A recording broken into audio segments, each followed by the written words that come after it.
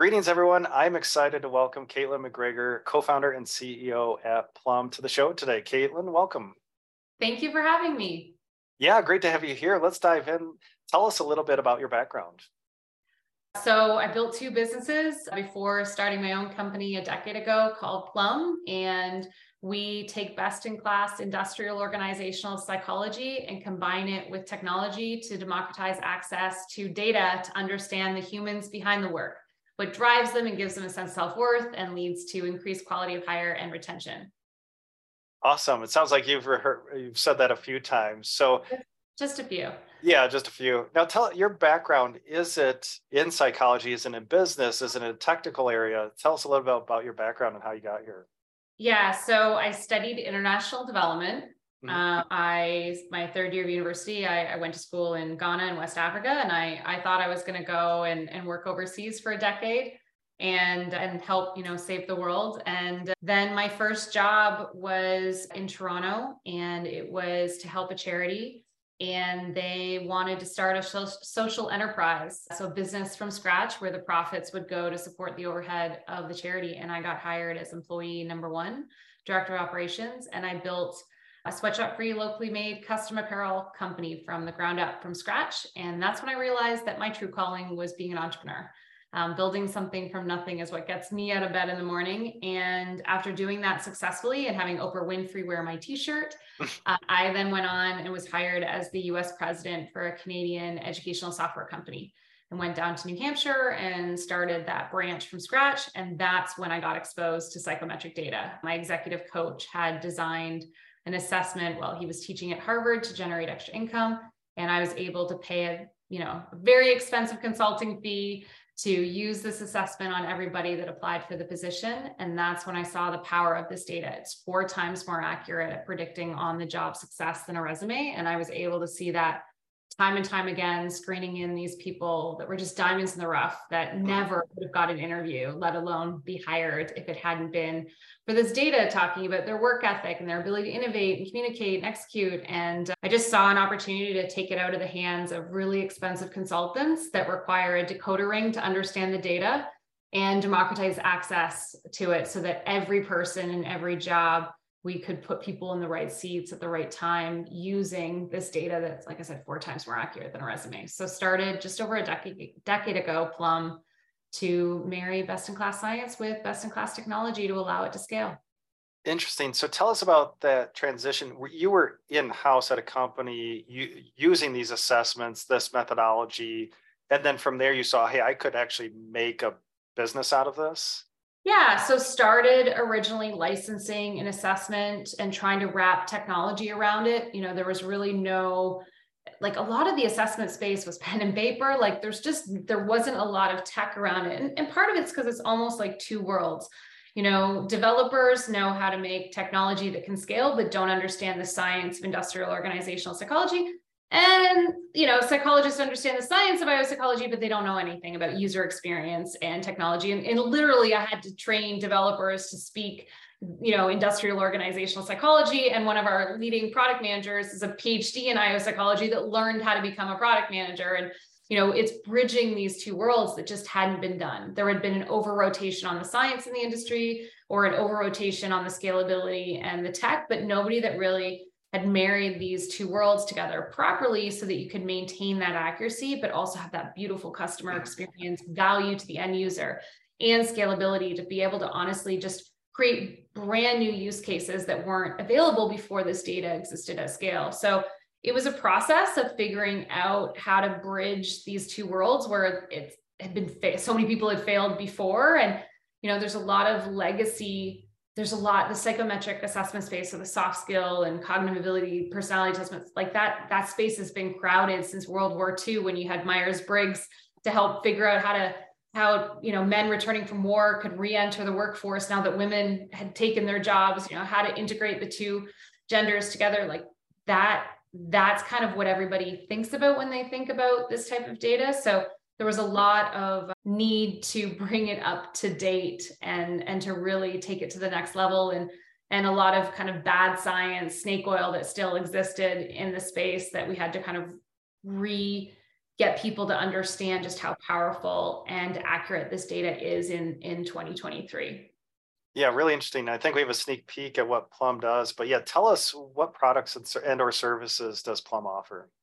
Yeah, so we started focusing on SMBs originally because that's what we were, and we saw how critical it is. You make one bad hire, it can be a loss of $300,000 on your business. So we really wanted to create something that somebody could self-serve and use and didn't require this expensive consultant. We wanted to create a positive user experience so that people would just go and take it. And so we worked really hard on creating that value for the candidate, making it easy to understand and kind of cut our teeth on SMBs. But we then started winning, really competitive RFP processes against really well-established legacy assessment companies. And we started beating them. And so with large enterprise customers. And so after we won our first two large enterprise customers that were multi-year contracts, all over 100K each, all global, type of use cases, we then about 4 or 5 years ago said, okay, wait a second, we should really solve the biggest pain point, which, is that this data is missing and it's so needed, and not just needed on candidates, but needed on employees as well. And who has the most data? Who has the most candidates, the most employees? Well, enterprise customers. So we went all in and did something that's unconventional. We went from SMB, skipped right over mid-market and went straight to enterprise. And that was really difficult when we were 22 people at the time, but we did it. And we kept, winning these RFPs and kept showing that we had the ability to scale.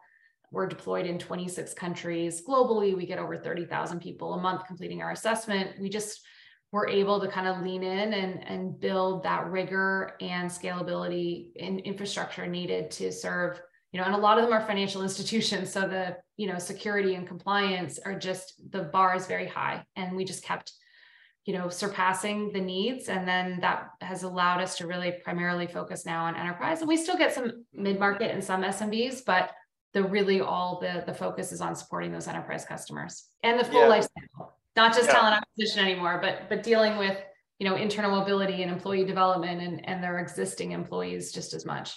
Yeah, no, really interesting journey because, like you said, not initially it was talent assessment, candidate assessment, and now you've transitioned into just the employee base and helping the employee base. And tell me a little bit more about that. Like now you're serving very large enterprises, 26 countries. So what is that assessment, or what are you providing for those existing employee bases at these large companies? Yeah, so it's the same assessment that a candidate would take or an employee would take.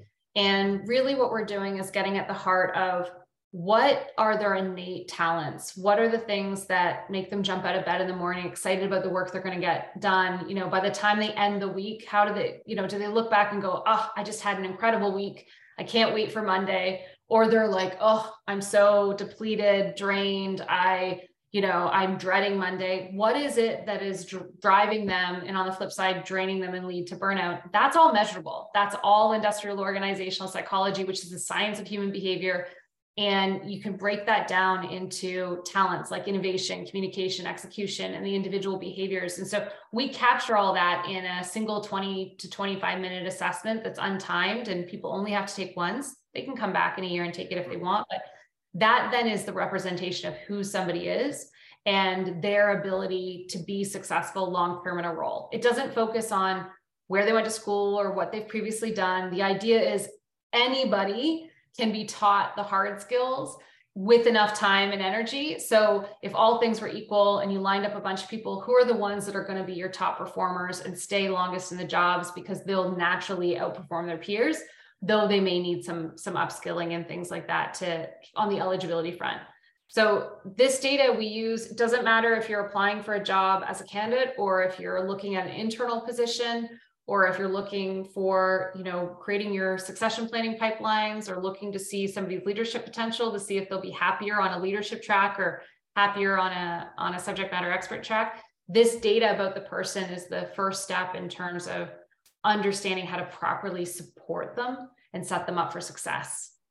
Yeah, I love it. It's so important. And I feel like a lot of people or HR departments aren't, maybe don't have the budget or just aren't armed with something so important as that to continue to cultivate that existing employee base. And you mentioned something earlier about maybe some company, kind of snake oil, and you don't have to mention anybody, but do people have to be aware that maybe some, assessment, firms out there are just not quality or just don't have any science behind it and it's not going to produce any fruitful results? Yeah, I mean, Myers-Briggs, for example, you can take the assessment one day and take it a week later and have completely different results. There's no third-party evidence. It's never been peer-reviewed where others have said that this is a repeatable, scientifically valid model. Instead, it's consistently been pointed out that it's not scientifically valid.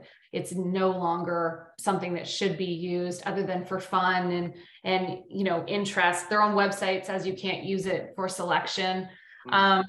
So, I like the idea of people becoming more self-aware, but it's not the data to be used. There's also a lot of models that are based on DISC, which is an outdated, it doesn't hit the kind of the gold standard of how we measure. It's not complete enough. It's missing too many elements that have now, in the last 30 years, the gold standard for personality is the big five or five-factor model. DISC is really only looking at 4 of those. So there's things like that are just outdated. But I think the more thing to watch for is that, a lot of these assessments require 140 hours to match somebody to a single job. They require, which is often like $20,000 to $25,000 per role for a consulting firm to say, okay, this is what success looks like.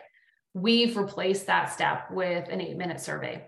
So in 8 minutes, you can quantify what are the behaviors that allow somebody to be successful at your company at your time. They're very similar to KPIs, but instead of key performance indicators, they're KBIs, key behavioral indicators. You don't go and borrow KPIs from a competitor or look at KPIs from 5 years ago. You need something up to date for your company that defines success moving forward. And in 8 minutes, that's what we do, is define those KBIs and then match people to different roles. So Scotiabank eliminated resumes.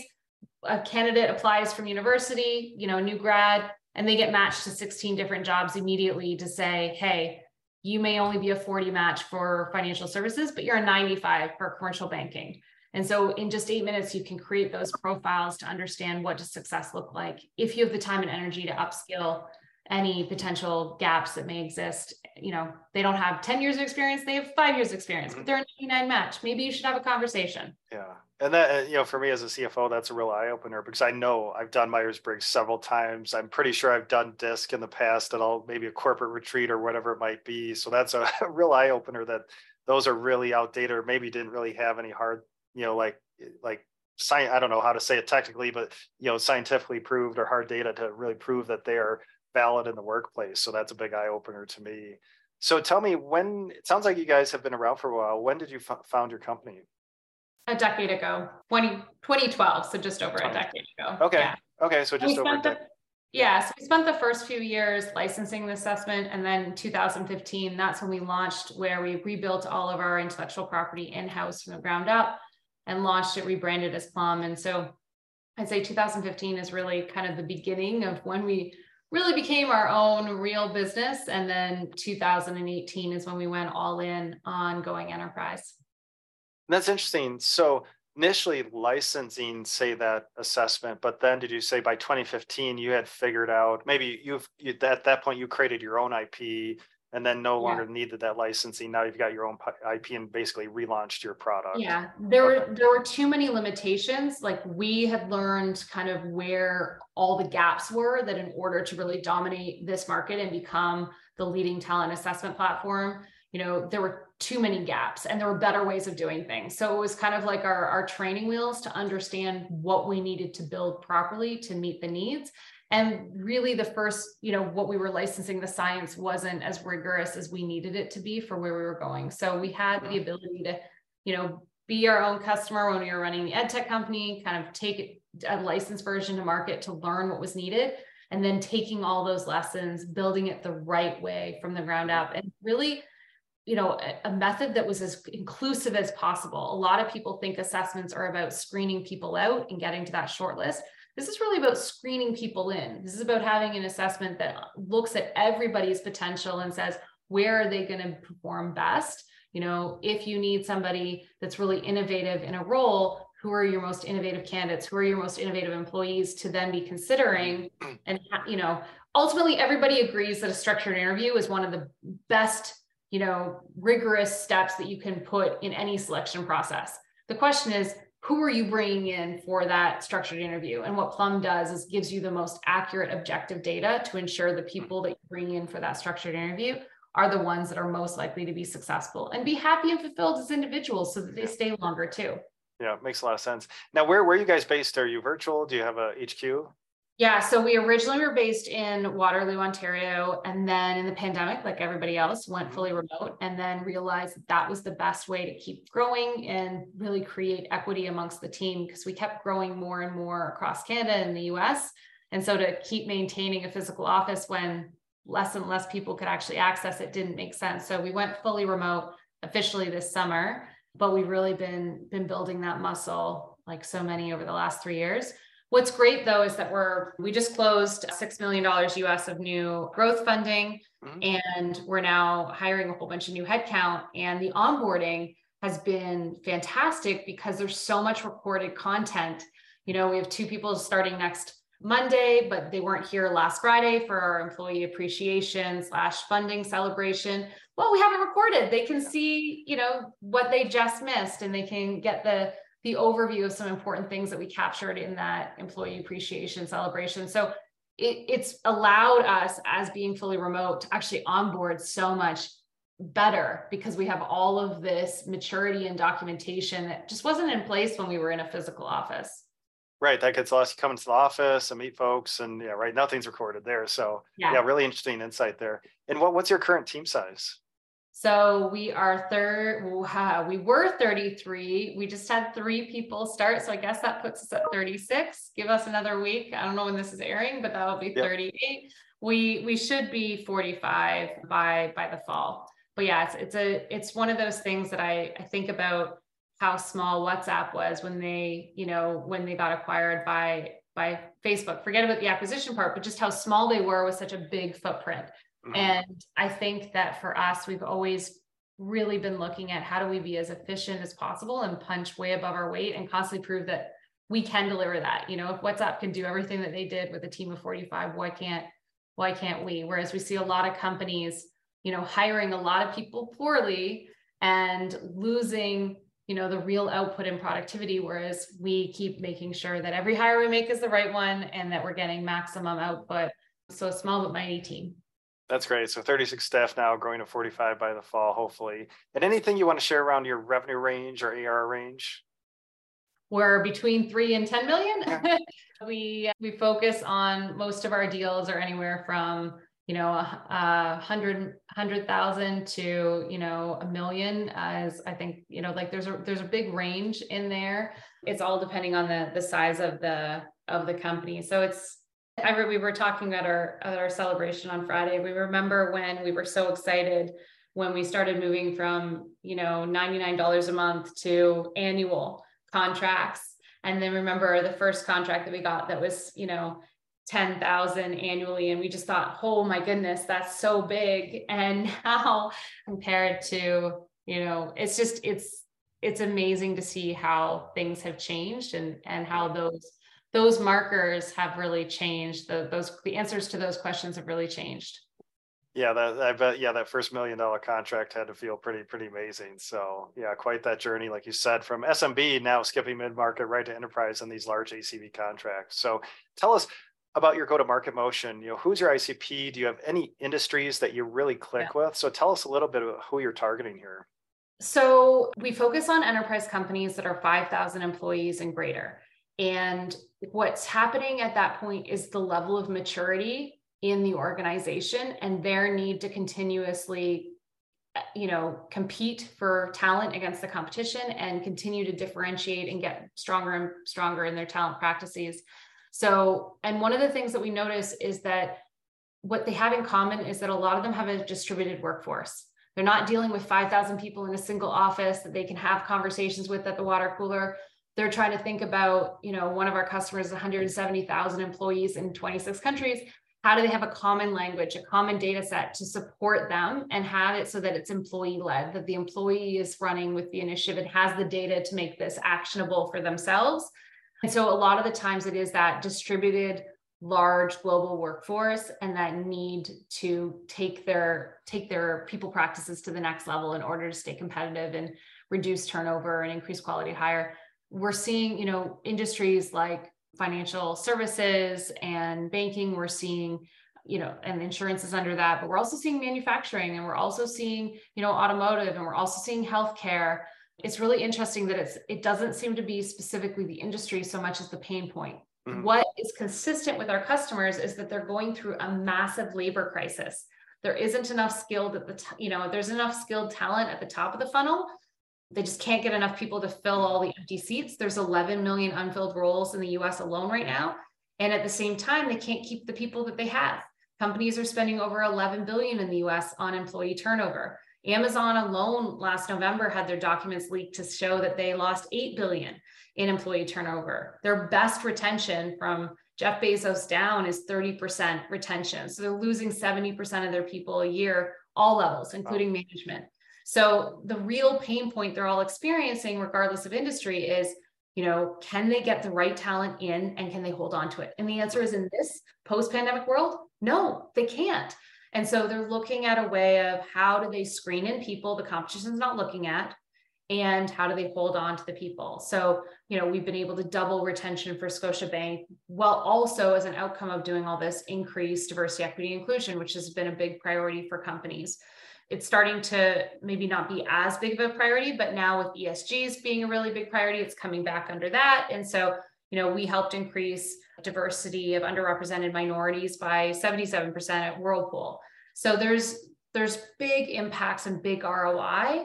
And we really believe that, when people flourish, then business thrives. But you got to be taking care of those people that are responsible for, hitting those sales targets, hitting those growth metrics. And if they're all leaving because they can get jobs anywhere and they're not constrained by geography, companies are having to up their game. And that's where Plum's coming in and providing a new solution to really, like I said, understand the humans behind the work. And who are you reaching out to? These are large organizations. So are you reaching out to the people, HR department for that initial land into that client? Yeah. So a lot of the times companies will come to us because they're looking at replacing their legacy assessment company. And we'll be like, that's great, but can we talk about how we're helping Hyundai or Citi or other companies? And we'll talk about this leaky bucket of just not enough talent at the top and can't hold on to them. And they'll go, oh, that's actually what our CEO or our C-level executives are talking about. And very quickly it escalates to have more, VPs and C-level executives in on the call, because this is what they're talking about in the boardroom. It's a top 3 priority for them, not the assessment part, but the talent part, and really identifying that potential and being able to be future ready.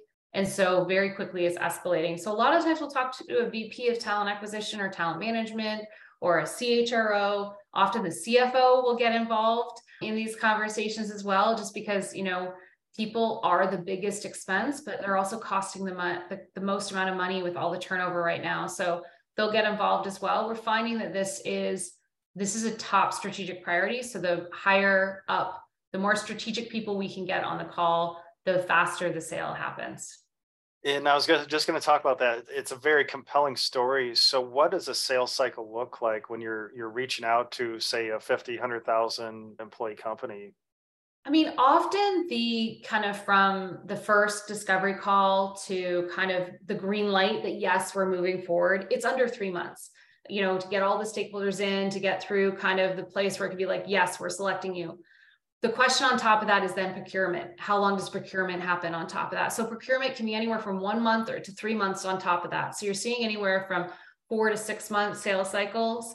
Occasionally, if the timing's not right, it may take longer, like a year, but typically 6 months is kind of what we, when we're forecasting what we expect. But then we had a deal that closed last week that closed in 3 days. Mm-hmm.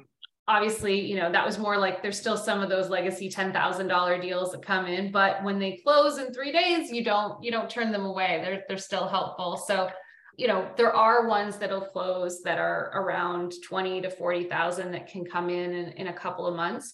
But the main priority is focusing on those ones that typically are taking more like 6.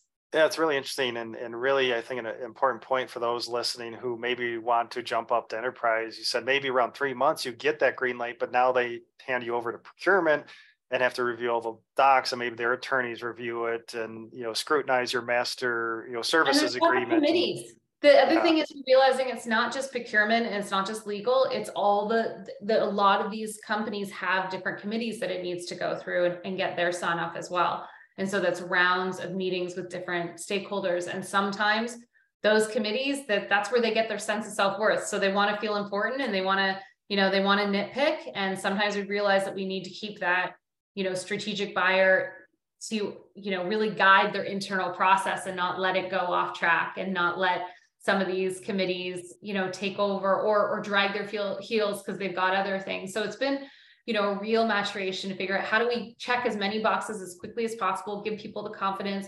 How do we go in with the primers, our security primer? How do we go in and lead the discussion rather than being kind of pulled through it? And so these are all kind of things that we've had to figure out and grow the team to people own.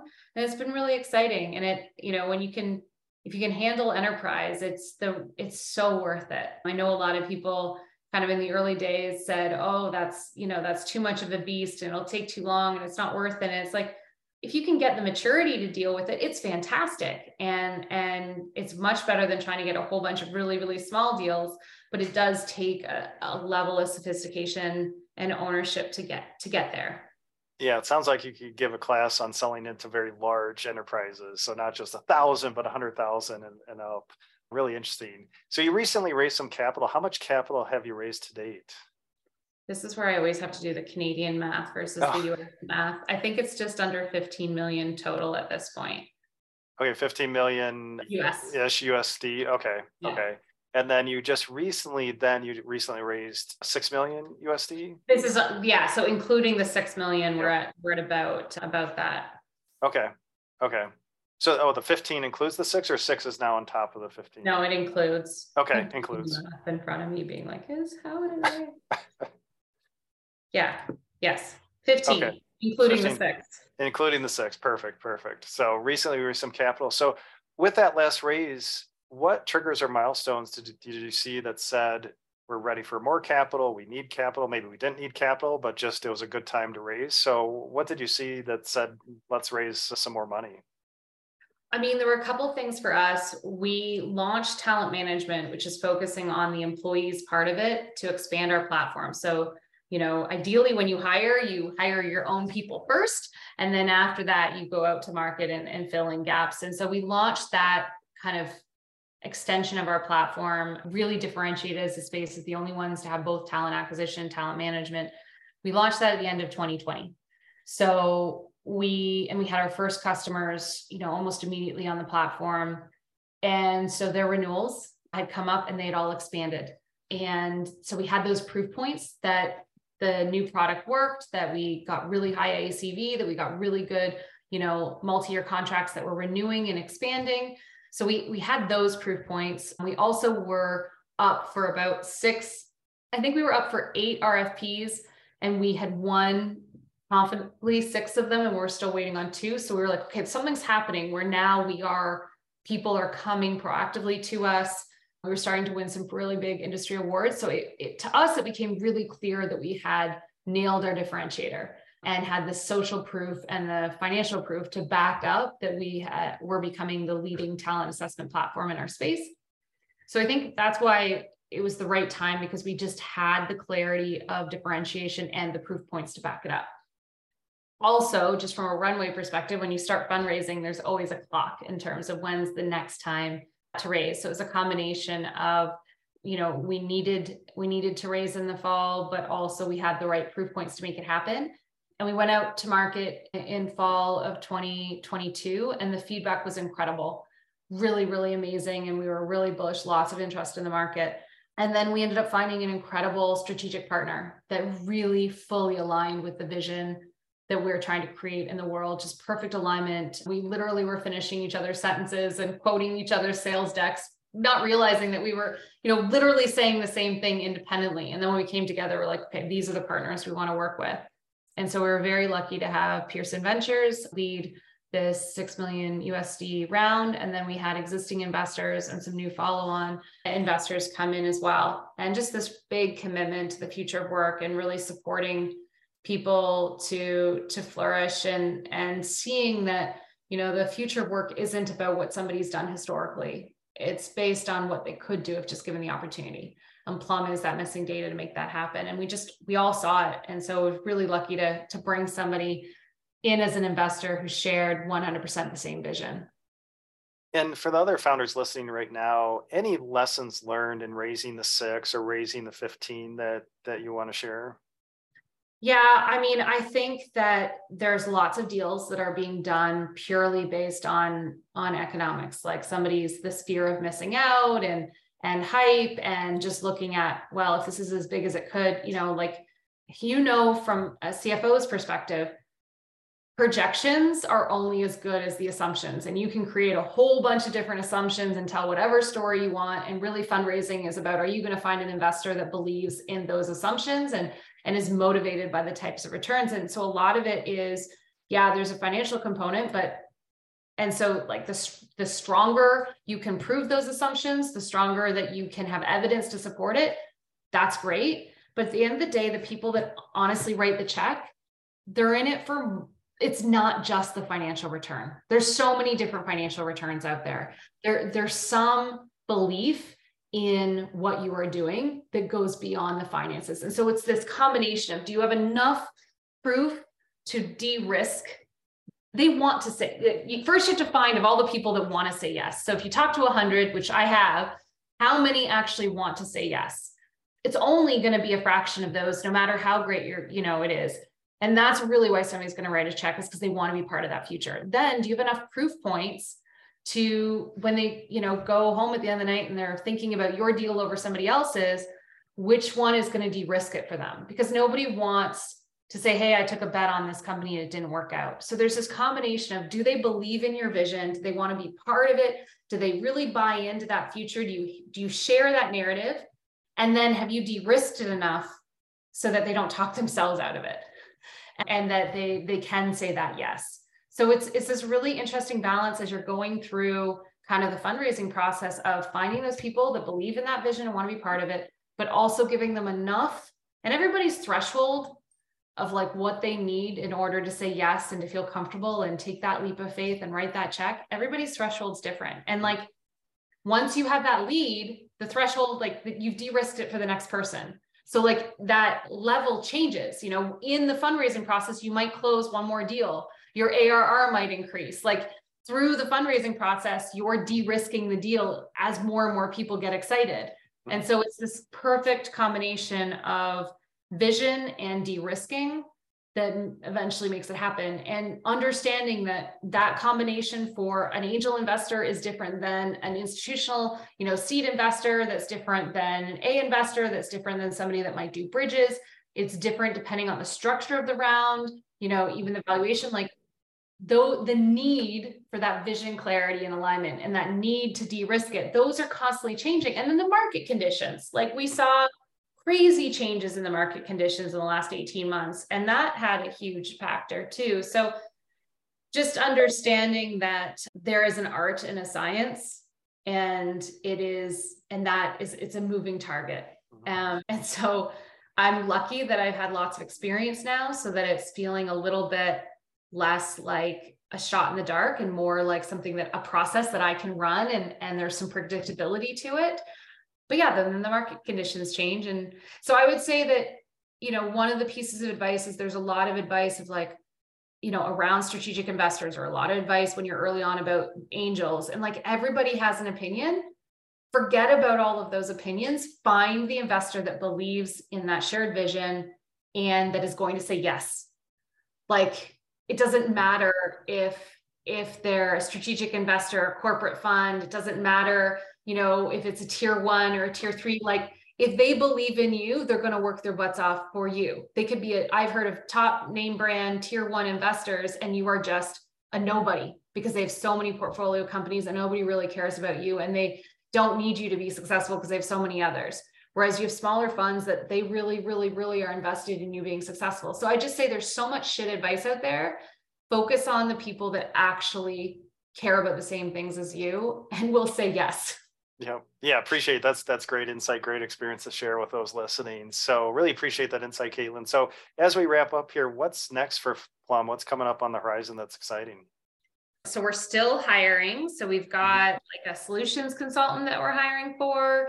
We've got some engineers that we're bringing in, some more people on the customer success team. So just hiring those people and onboarding them, those first 90 days are so critical when you're bringing new people in. And it's exciting to see how some of them, like a week or two in, are already hitting the ground running, which is wild, beyond anything I've seen before. It's amazing just to see how motivated people are to be joining the organization. So a big part of that is really making sure what we do works. It does. We know that for sure. But now when you add in so many headcount, is it repeatable? And the second that we can demonstrate that everything we've been doing is repeatable, then it's really about, adding in that scalability. Right now, we don't have a lot of mid-management. It's a lot of, bringing in individual contributors to work under executives to repeat what we've been doing. And, if we're doing a really good job, then later this year, it'll be about how do we, increase that mid-management bench strength and provide more scalability. There's some really cool product things that we're working on to really double down on how do we empower the individual to be the CEOs of their own career, give them the data so that they're not relying on HR managers. They can drive their own career with this data. And how can we've been focusing a lot on serving enterprises' needs from a top down. We can complement that and really create a more of a symbiosis between the individual and the employer by empowering that individual to be able to do even more. And take some of the burden off the company. So there's some really cool things we're doing on the product side as well that we're excited by. And then just increasing the number of enterprise companies that we're working with. It's exciting to see some really innovative approaches. And we've got some really good case studies coming out in the market. So really amplifying the voice of our customers. That's great. Yeah, exciting times to come in 2023. So I really appreciate you sharing your story and your journey. So if listeners would like to learn more about Plum, where should we send them online? Yeah, so plum.io is our main website. And I'll send you a link that if you want to include, people can complete their own Plum profile. And like I said, it's just 25 minutes. And I'll give you the version where it's unlocked and you can complete your own Plum profile and get all 10 of your talents and see what drives and drains you and see the advice to help you, really flourish in your career. And so people can try it firsthand. Oh, that's great. Appreciate that. So check out Plum, plum.io, and then I'll put that assessment link in the show notes. So Caitlin, really appreciate your time today and sharing your story. Perfect. Thank you so much, Ben. All right.